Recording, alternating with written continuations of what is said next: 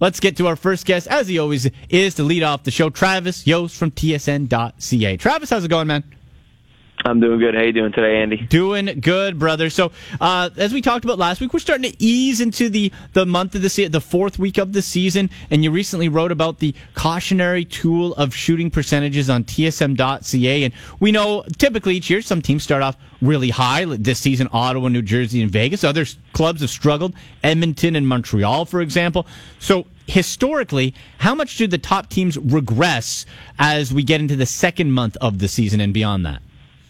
Yeah, the cautionary tale here is like, look right out of the gate. You've got a Montreal team and Edmonton team that are shooting under 4% at 5-on-5, and you have a New Jersey and Vegas team that are shooting double digits, 11, 12%.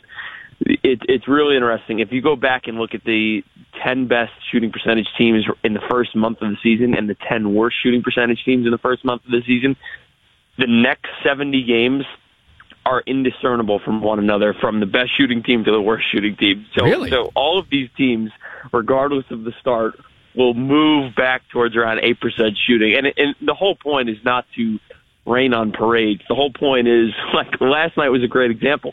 Vegas shot, I think they shot an NBA field goal percentage against Colorado last night. It was like, I would say high 20s, low 30s. And, you know, it's an awesome wave to ride when things are going your way, but that's why we focus a lot on, you know, making sure that you're winning the scoring chance battle, you're not taking a lot of penalties, you're giving your team the best opportunities, because those shooting percentages are they can fluctuate wildly. Like the Vegas game last night, they scored on every single breakaway, and that's pretty much been the theme for their first month of the season, whereas a team like Edmonton has been in the complete opposite position, and still a same amount of a high volume of scoring chances, a lot of great looks. They just couldn't buy a goal in the first few weeks. I am more optimistic about Edmonton, I think, than most fans, especially local fans right now. And I think one of the big reasons why is the only thing is they just can't seem to buy a goal right now. It'll come.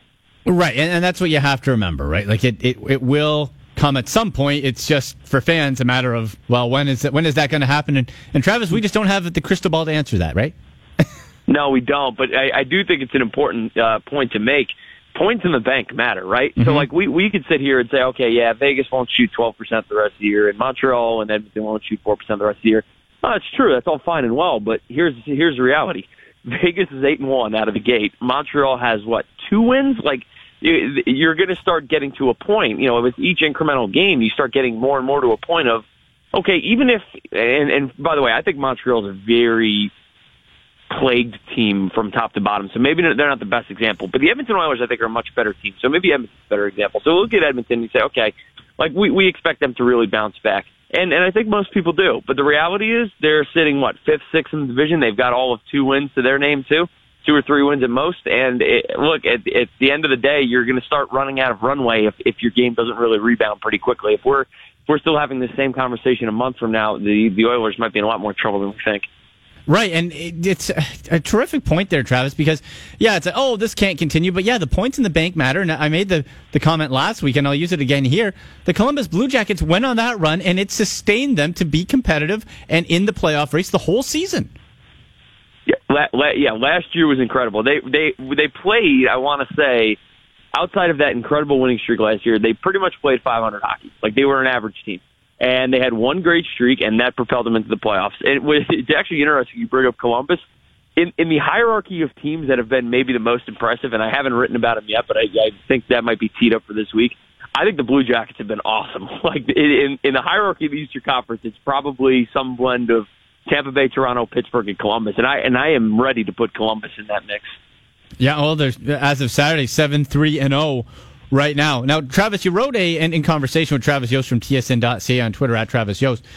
You wrote an article on the Canadian teams when it looks at the production from their third and fourth lines from the bottom 6. Now, as expected, I think, the top 6 forwards are where the majority of goals come from teams. But for the Canadian teams, the bottom 6, take us through how they're doing.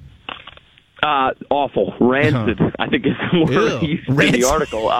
Yes. So Toronto's getting scoring from everywhere, so let's set them aside. They have issues on the defensive side, not the offensive side. And Vancouver has created an interesting situation where they've actually moved some of their really talented players, maybe older players in the Sedin twins, for example, really into bottom six roles at this point in their career, and so they're getting production. So let's put those two aside. If you go through the list, Ottawa, Winnipeg, Calgary, Edmonton, Montreal, their production from their bottom six forwards, I think at the time of the article Tuesday, none of those teams had more than 2 5-on-5 goals from their bottom six. And I want to say Montreal and Winnipeg, I don't believe, had a single goal 5-on-5 from their bottom six. Basically, top to bottom, it's pretty much a disaster. And it's funny, when I wrote the article, every fan base, I had a bunch of Flames fans say, "Oh yeah, I'm sure we were the genesis of the article." And the Flames fans are actually right. I was noticing how poorly productive players like Sam Bennett, Curtis Lazard, and Troy Brouwer had been to start the year. But like Jets fans thought the same thing. It's like, "Oh, we must have been the reason why you wrote this article." And I'm like, "No, you guys just have all these interesting commonalities. You get no scoring from anyone in your bottom six." Just for some context here, like, The average bottom six forward will score about 0.5 goals every 60 minutes. So if you give a bottom six forward 120 minutes, he will score a goal. The situation here is we are in hundreds and hundreds and hundreds of accumulated minutes already for each individual, for the collective bottom six forwards in these markets. And again, we're talking about 0, 1, or 2 goals from their entire bottom six, which is dreadful.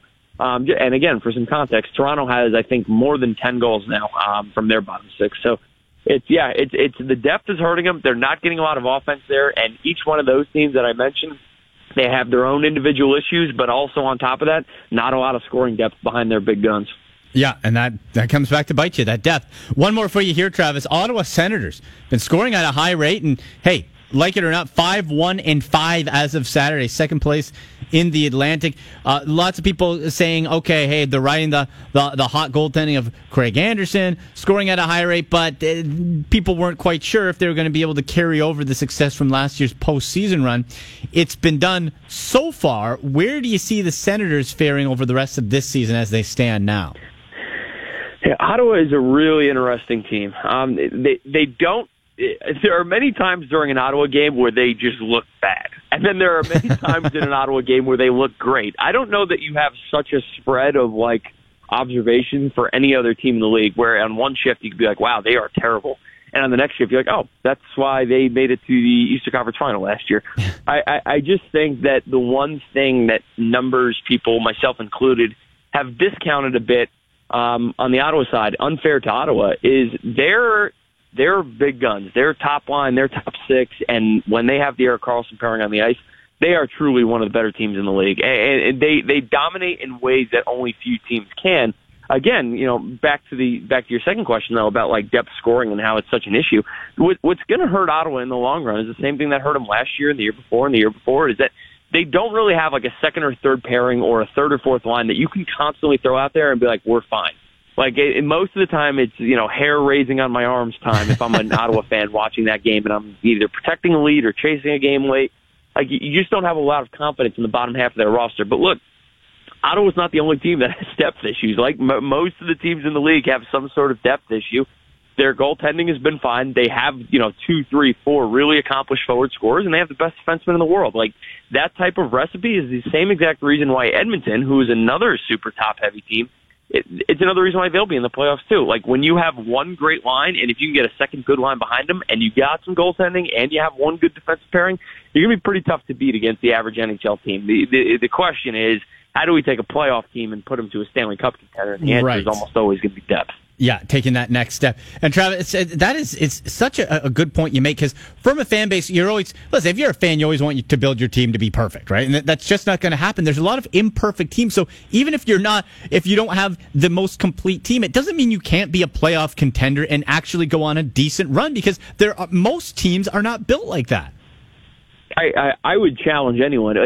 Go watch the Stanley Cup final last year.